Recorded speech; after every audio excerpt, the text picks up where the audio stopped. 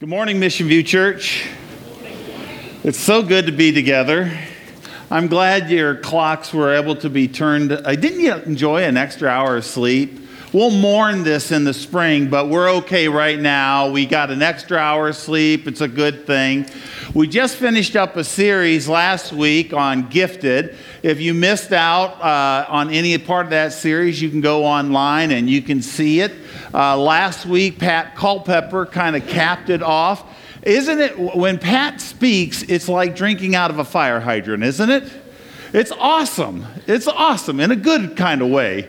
And I just love his passion, his energy, and it's really good for us to have different voices that present the Word of God. And so I'm encouraged with that. Now, I don't know if at your house, if any of you have one of these laying around.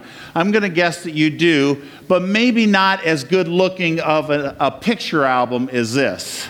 Now, this kind of dates Lee and I. This is our actual wedding album, okay? If you want to see our pictures of what we look like when we got it all wrong in our toast. When we toasted, we didn't know what we were doing, so we were like giving each other a drink instead of wrapping our arms around. So we have evidence of all that right here in this picture album. Now, I know a lot of times when we look at old picture albums, it's, I don't know, during the holiday times when you have a little bit of downtime, you might pull out some of the albums. Maybe if you're preparing for something special, you get a few of those pictures. But in doing so, what we often do is we look to see how much we've changed, right? Come on, be honest. You look at what you were like way back when, and you're like, man, I'm actually glad I've changed. I had a baby face back then. You know, you're glad that you've changed. Maybe you had buck teeth and you got that changed and taken care of. Maybe you had a mullet like I did, okay? And you're really glad that it's really changed for me, really. And so we look at that kind of stuff, and we're glad that we're not in the same place we once were. We're equally glad that we're not in the same place in the level of our maturity or our self-centeredness, or maybe the sins that held us down as a youth. We've been able to overcome those things.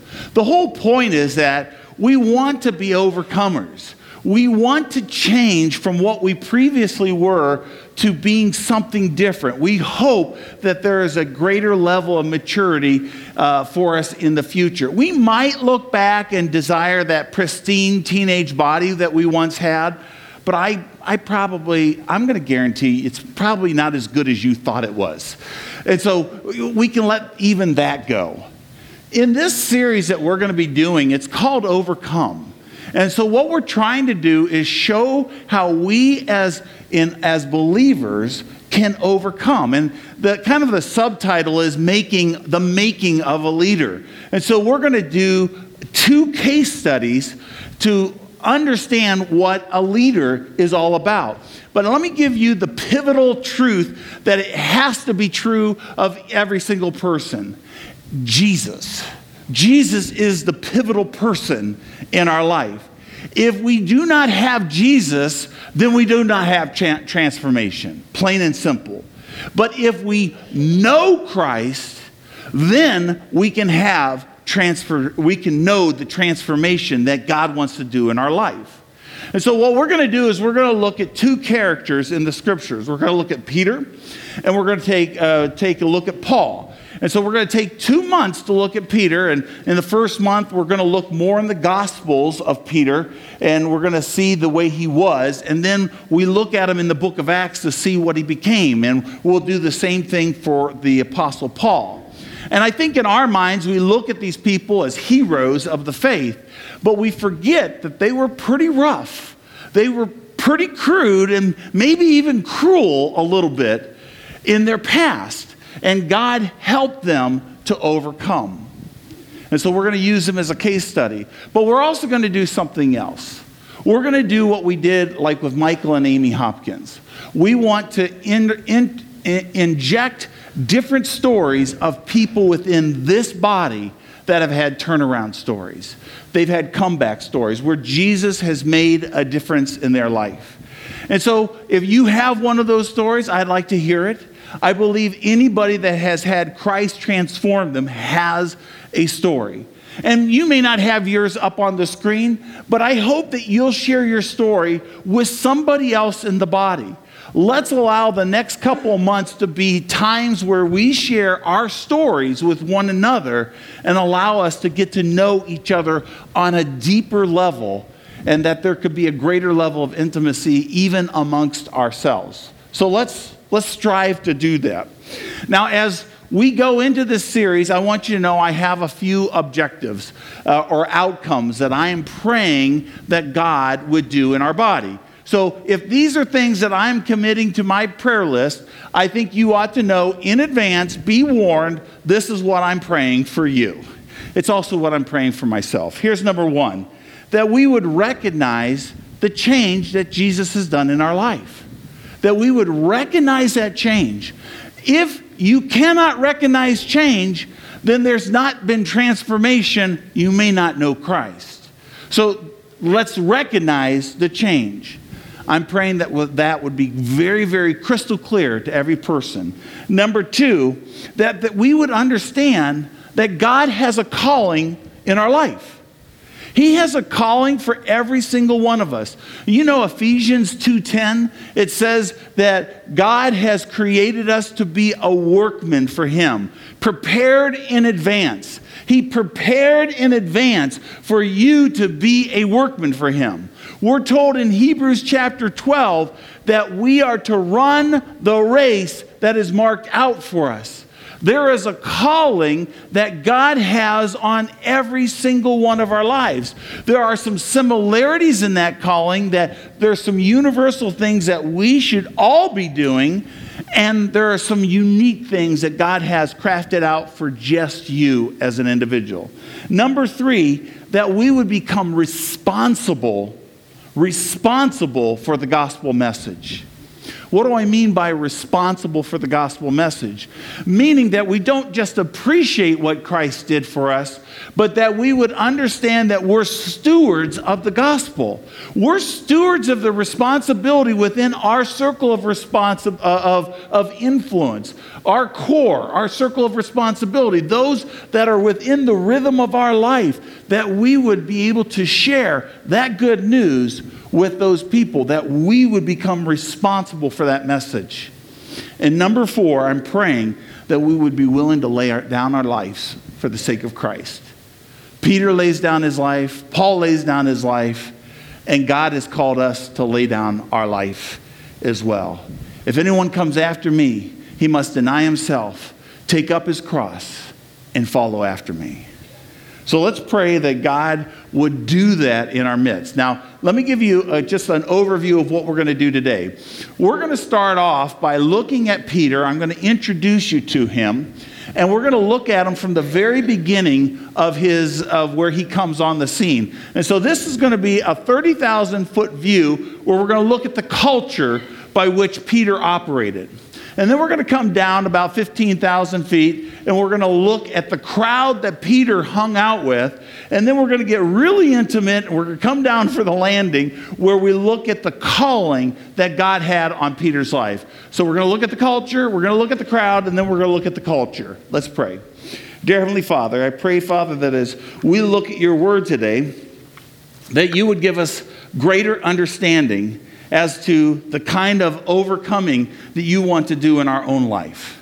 I pray, Father, that you would help us to see that you do not want us to stay dormant. You do not want us to stay where we are, but that you want us to progress in our leadership. You want us to progress in our walk with you. You want us to grow deeper in our relationship with you. There are some here, Lord, that may not know you. I pray, Father, that they would come to understand who you are. I pray for the mature that have been here, that are growing in you, that they would grow even deeper yet. And so, Lord, take each of us where we are and move us forward. And we pray that in Christ's name. Amen. We're going to be looking at Luke 5, so you can turn there in the Bible, but we have a lot of ground to cover, and we'll be covering that in the last 10 minutes, actually. So let's cover the culture first. The person that I believe can introduce us to the culture of that time is a guy named John the Baptist. John the Baptist had a very special role. He's the cousin of Jesus, and he was to be what is considered the forerunner to Jesus. Now, the forerunner, the term forerunner, means a person that comes in advance of the king to make announcement that the king is coming, the king is coming. And that, in essence, is what John's job was. There was a king that was going to be coming and starting his ministry, and his name would be King Jesus, and his job was to introduce him in that way. In fact, it was prophesied in Isaiah chapter 40 that he would do this. And this is what it said in Isaiah 43. It says, "A voice of one calling in the desert, prepare the way of the Lord, make straight paths for him." Now, John the Baptist, as he comes in on history at this time where Christ is born as well, and he's going to start his ministry, you need to know that it was an extremely corrupt culture. It was corrupt on every single level. There was a family called the Herods. There were many, many different Herods. Sometimes we read about a Herod in Scripture and we think, oh, there's that guy again. Well, it may not be the same person because there was a whole Herod family. Now, this Herod family was guilty of murdering their own family members. There was scandal all over the place, and there were incestual relationships in this family. So it was corrupt through and through.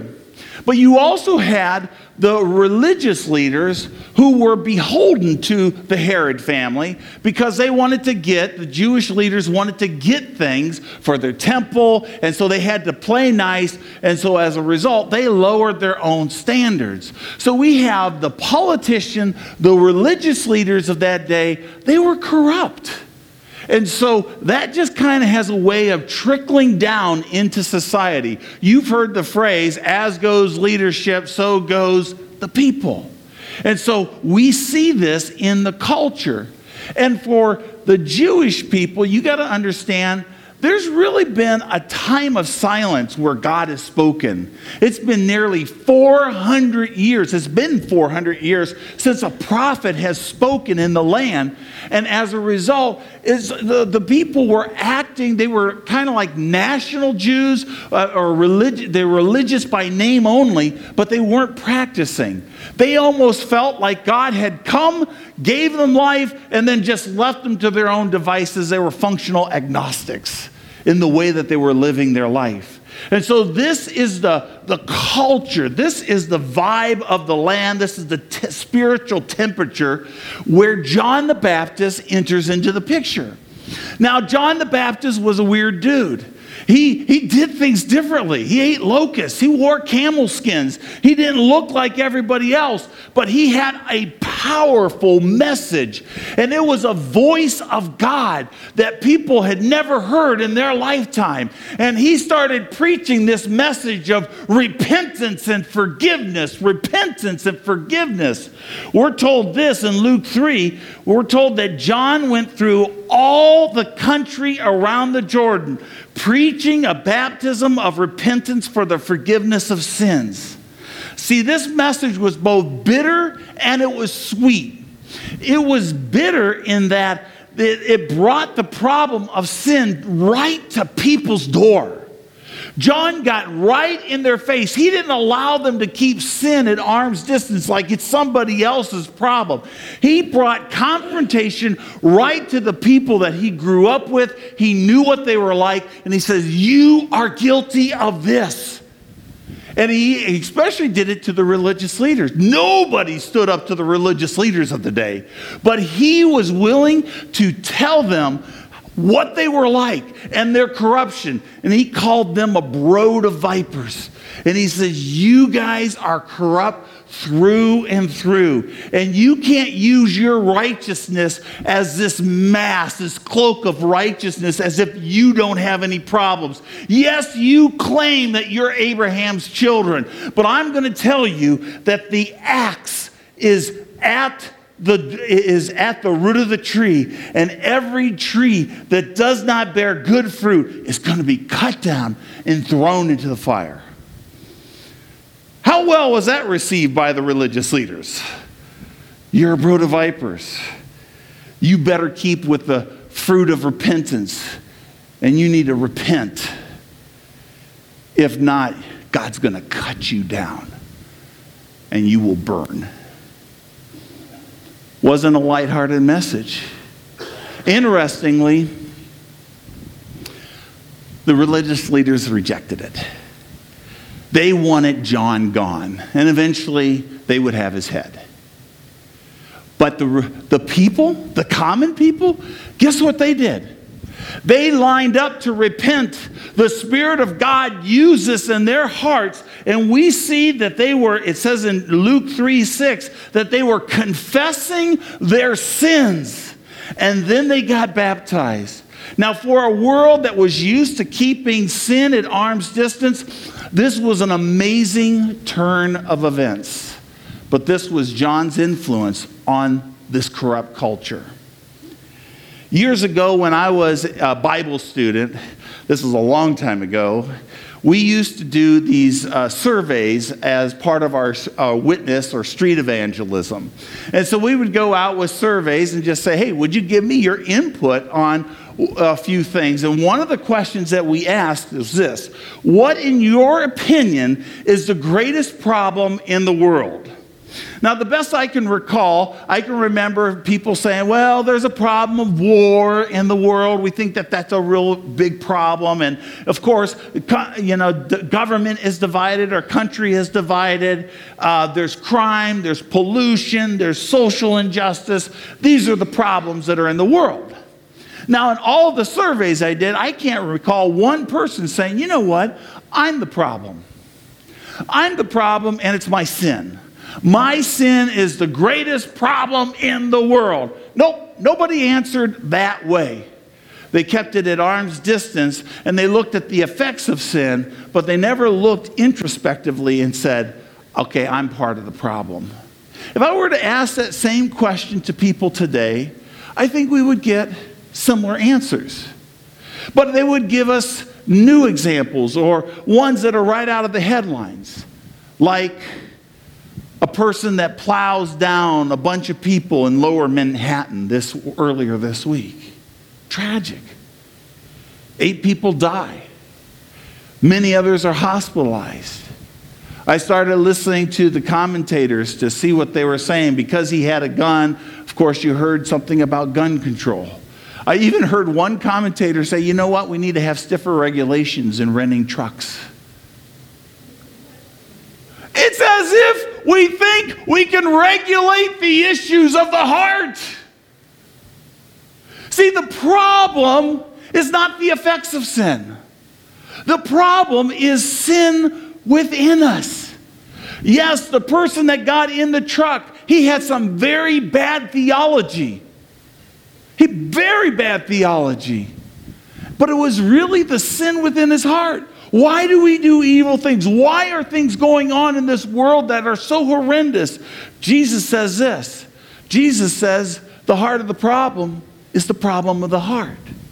We can't keep it out there. We got to bring it in personal. And this is what he says. And he says in Mark 7, he says, what comes out of a person is what defiles him. From within him, out of the heart of man, comes evil thoughts, sexual immorality, theft, murder, adultery, coveting, wickedness, deceit, sensuality, envy, slander, pride, foolishness. All of these evil things come from within, and they defile the person. You see, the message of John the Baptist in that culture is still the message we need today. It's still the message we need today because we have a corrupt and evil world, and the need is for us to come to grips with our sins, for there to be repentance. And so my question to all of us would be this: have you dealt with your sin head on? Some of us need to heed the wisdom that was given in Genesis. Behold, sin is crouching at your door, and it desires to consume you. Have we dealt with sin in our lives in light of a holy God? This was the culture. Now, I want to go down a little bit and start introducing you to Peter and where he comes in. Now, we know that Peter, some of you know, that he was a fisherman. What you might not know is some theologians have calculated it, and they believe that 7 out of the 12 disciples were fishermen. So these are the crowd. This is the crowd that Peter is hanging out with. He's hanging out with the fisherman community. Now, I think there's some good things about this, and there's some bad things. Here's the good things. Fishermen were hard workers. They worked through the night. They worked during the day. They just were disciplined in that way because they knew their paycheck came from what they caught. They were courageous because they were out on the sea, and storms came up. They had to be patient. They had to be determined. They had to have knowledge about fish, and to be honest, they had to have a little bit of faith that they were going to catch fish that day. So these are all positive attributes that I think when Jesus sees and invites these fishermen, I think these are positive things that would be for the gospel. But you also got to understand that this is a rough crew. I believe that this crew, they were rough around the gills, okay? They had problems with their mouth. They had their inside jokes with each other. They had their little jokes. They had their crudeness. They were very boorish in nature. And so we see that this is the fisherman community. It would probably be equivalent to a construction crew. Has anybody ever worked on a construction crew? Raise your hand. If you understand exactly what I am talking about. It can be exactly that way. How do we know Peter was that way? Well, if you fast forward to after 3 years with Jesus, remember when Jesus was on trial and he's about to go to the cross and Peter's warming himself up by the fire and someone says, "Hey, you're a Galilean. You're with that guy named Jesus." No, that's not me. It's not me. Moves over to somewhere else and someone else comes to him and says, "Hey, you're with that guy Jesus, aren't you?" No, it's not me. It's not me. And then the third time, he starts screaming out obscenities. And he swears he's not a part of that man. Knows nothing of him. See, I think that was the old Peter coming out. This was a rough crew of people. But then in comes Jesus. And in John, you don't have to turn there. Just listen to it. John chapter 1, verse 35. This is the very first encounter that Jesus has. The next day, John, talking about John the Baptist, was there again with his 2 disciples. When he saw Jesus passing by, he said, "Look, behold the Lamb of God." When the 2 disciples heard him say this, they followed Jesus. Turning around, Jesus saw them following, and he asked, "What do you want?" They said, "Rabbi," which means teacher, "where are you staying?" He said, "Come, and you will see." And so they went and saw where he was staying and spent the day with him. It was about the 10th hour. Andrew, Simon Peter's brother, was one of the 2 who heard what John had said and who had followed Jesus. The first thing Andrew did was to find his brother Simon and tell him, "We have found the Messiah," that is the Christ. And he brought him to Jesus. And Jesus looked at him and said, "You are Simon, son of John. You will be called Cephas," which is translated Peter. Now, what we see here is that Andrew had been hanging out with John the Baptist. Now, that tells us something. It tells us that Andrew had become acquainted with this message of repentance that John the Baptist had been preaching. And these brothers are pretty close, so if one brother knows something, the other brother knows something as well. And so I'm going to guess that Peter was very well acquainted with what that message was all about. And one day Jesus walks by and John the Baptist says, "Behold, the Lamb of God." That was his way of saying, "Andrew, it's okay. You go follow him and see what he's all about." And so that's what he does. And after he spends the day, he goes running to his brother Simon. He says, "Simon, we have found the Messiah." That tells me that Andrew had early buy-in. He knew that there was something different about this guy. This guy is the Messiah. This guy is the Christ.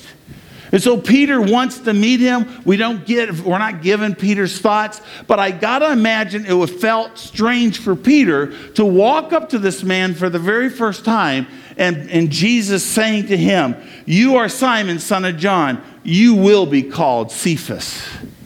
He changes his name. He gives him the nickname of Peter.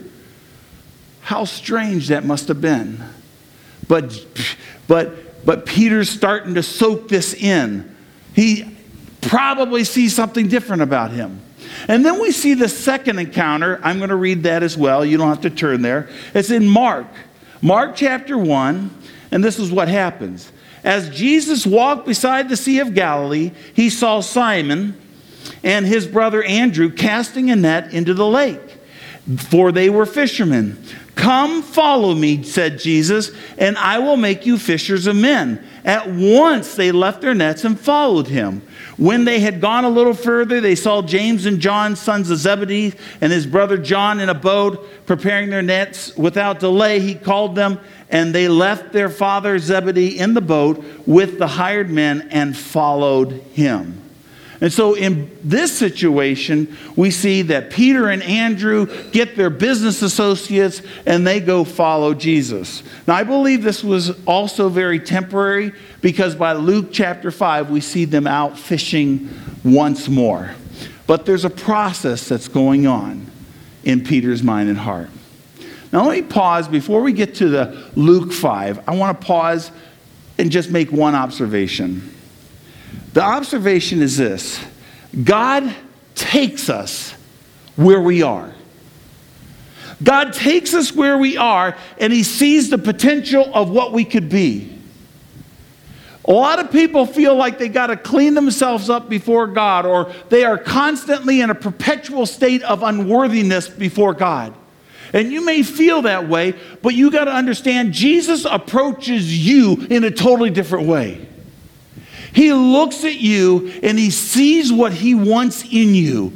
He sees the person that he wants you to become. How do I know that?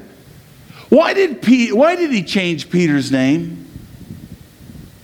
Why did he change Peter's name? I'll tell you why. He changed Peter's name because the name he gave him was symbolic. He says, "You are Peter." The word Peter means the rock.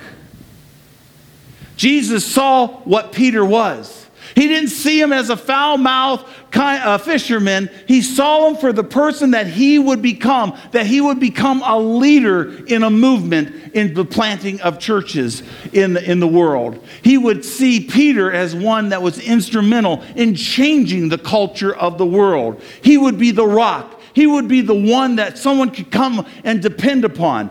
Did Peter understand this at this very moment? Absolutely not. But Jesus saw that potential in Peter. He knew that's what he would be. In September, we described leadership in this way. Leadership is stewarding the gifts and abilities that God has given us with integrity in order that we would fulfill the mission God has for us. See, I believe little did Peter realize that he was about to embark on a 3-year discipleship journey where he was going to learn what it meant to become that leader. Likewise, I believe there's a process. When you become a Christ follower, we embark on this journey where he wants to conform us to his image. He wants to transform our thinking. He wants us to be a person who worships God in our life. And he starts that process. So my question is, are you on that discipleship journey? Because I believe that's the crowd transformation that God wants to do with Mission View, just like he did with these fishermen. Now let's zero in on that calling. Now we get to Luke chapter 5. And in Luke chapter 5, we're going to look at the first few verses.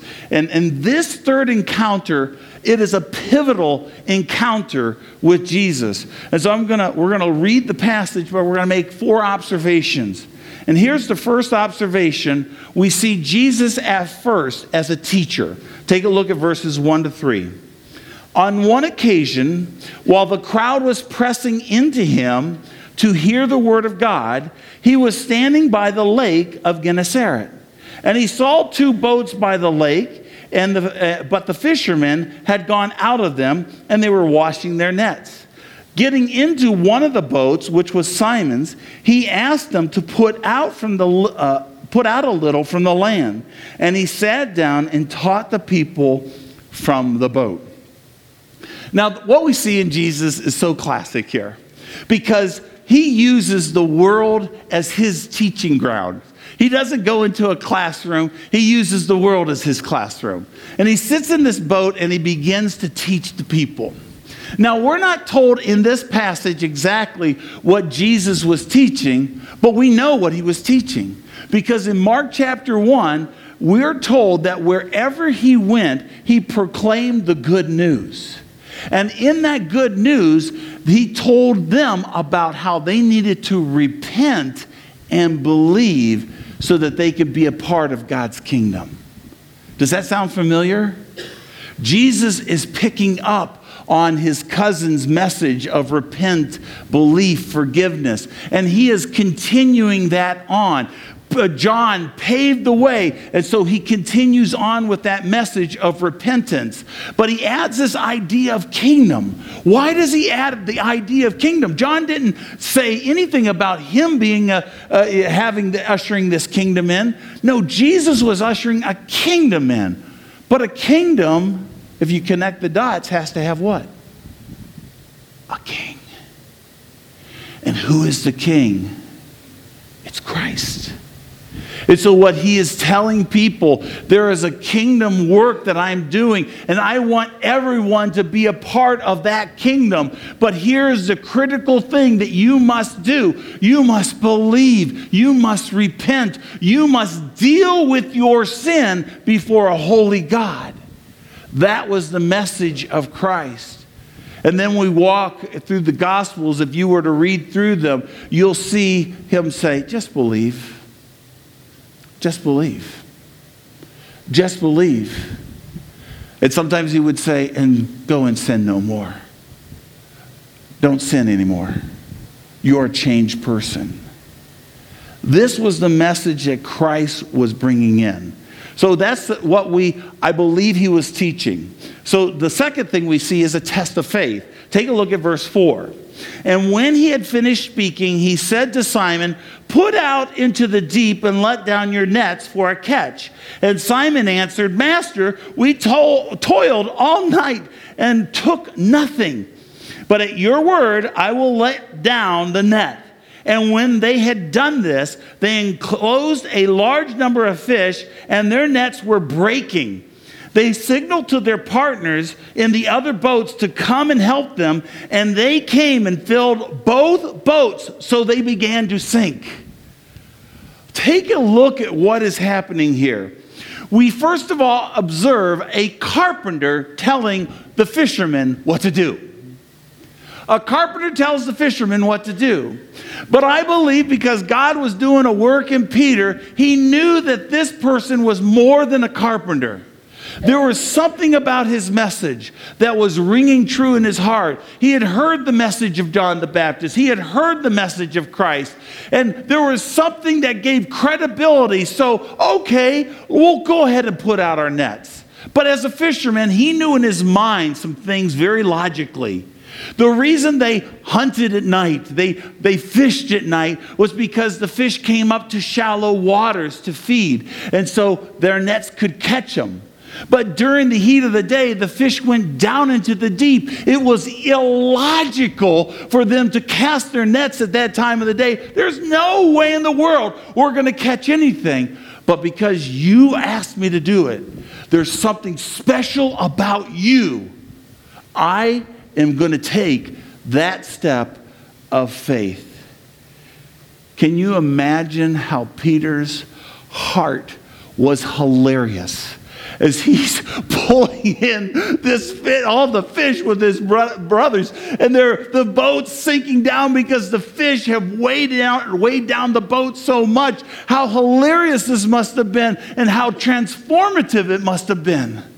Because I believe everything that Jesus was doing there was a picture of what God wanted to do in Peter's life. His life was the boat. And he wanted to do something so different that it would radically fill him up with levels of joy that he had never, ever experienced before. And that's exactly what God still wants to do with every one of us. He has a work he wants to do with you. He has a work that he wants to do with each one of us. See, this journey that Peter's on, we're on as well. Look at the third observation. Notice what follows this. It's the testimony of Peter's sin. Take a look at this.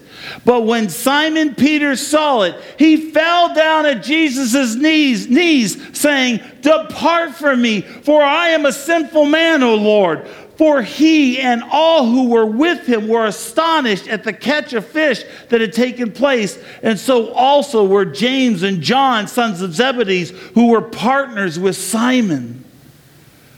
Notice Peter's response gives proof that God had been working on his heart. Why did he say, "Depart from me, for I am a sinful man"? Why did he say that? Because when we know we are in the presence of God, our sin stands out like a sore thumb. Peter stood as Isaiah stood in chapter 6 of Isaiah before the throne of God, and he says, woe is me! I am a man of unclean lips. And God takes a coal from the altar and cleanses Isaiah's mouth. This was Peter's Isaiah experience.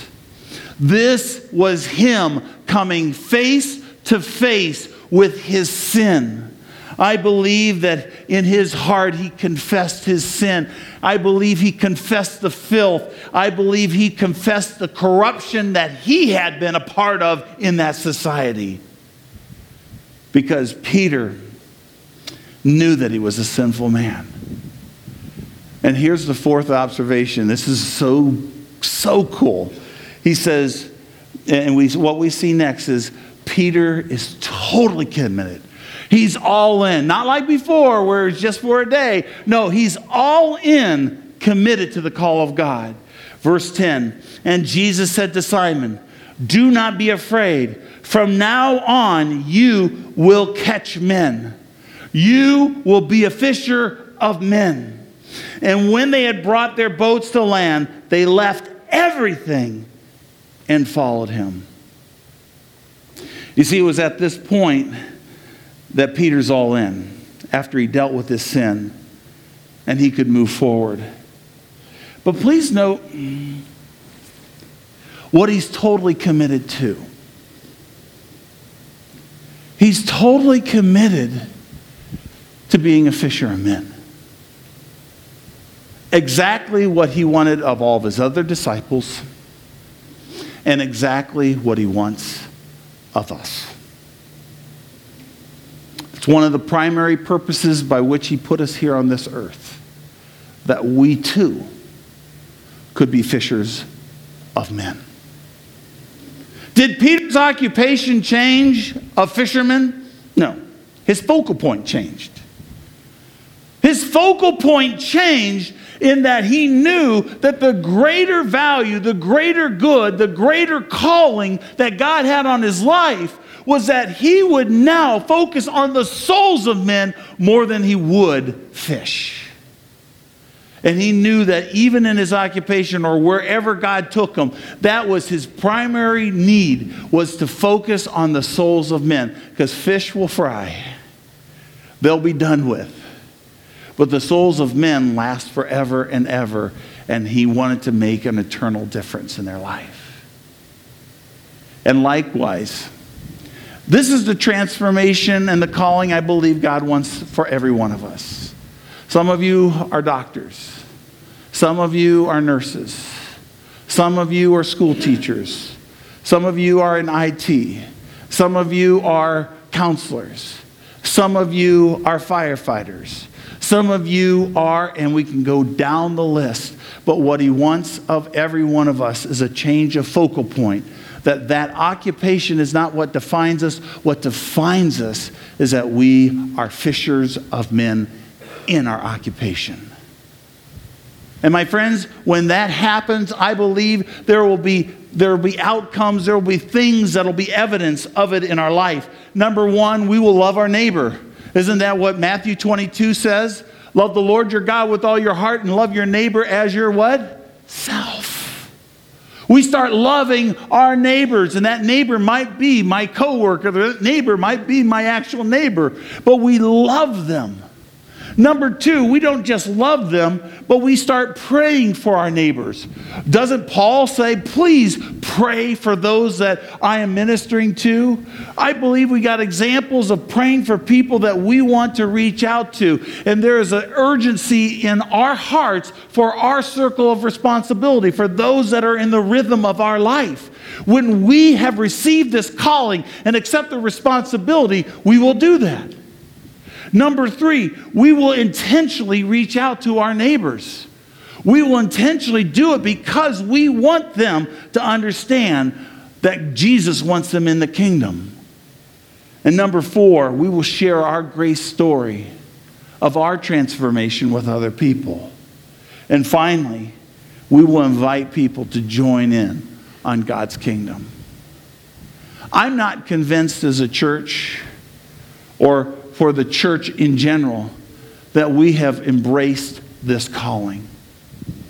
And so as we close our service today, I ask you this simple question. Have you accepted God's kingdom calling in your life to be a fisher of men?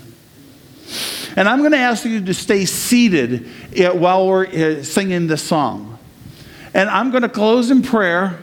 But if there is an individual that would say, you know what? I need to make that decision today to be a fisher of men. All I want you to do in that decision is to stand where you are. Stand where you are. If you're seated, that doesn't mean that you haven't accepted it. You may have a long time ago. No, I was dedicated to that a long time ago. And I'm praising God for those that would make such a decision. But worship, true worship, is us saying, okay, God, you're working in my heart just like you were in Peter's heart. And I need to be able to say, I am a man of unclean lips. I need to confess to you, and I am accepting this calling to be a fisher of men. That's your statement by standing during this song. And in a little while, Jesse will ask everybody to stand. Would you seriously contemplate that? Lord Jesus, I love the body. I love the church. But my love for the church fails in comparison to your love for the church. And so, Lord, as we make vital decisions at church, as we make vital decisions as to what you're doing, I pray that we wouldn't do that lightly, but that we would do it with our full heart. And that we would desire to be honest about our sin before you and ask you with open hands and open arms to take us and to make us that fisher of men. Lord, help us to think through that calling seriously now. Pray that in your name.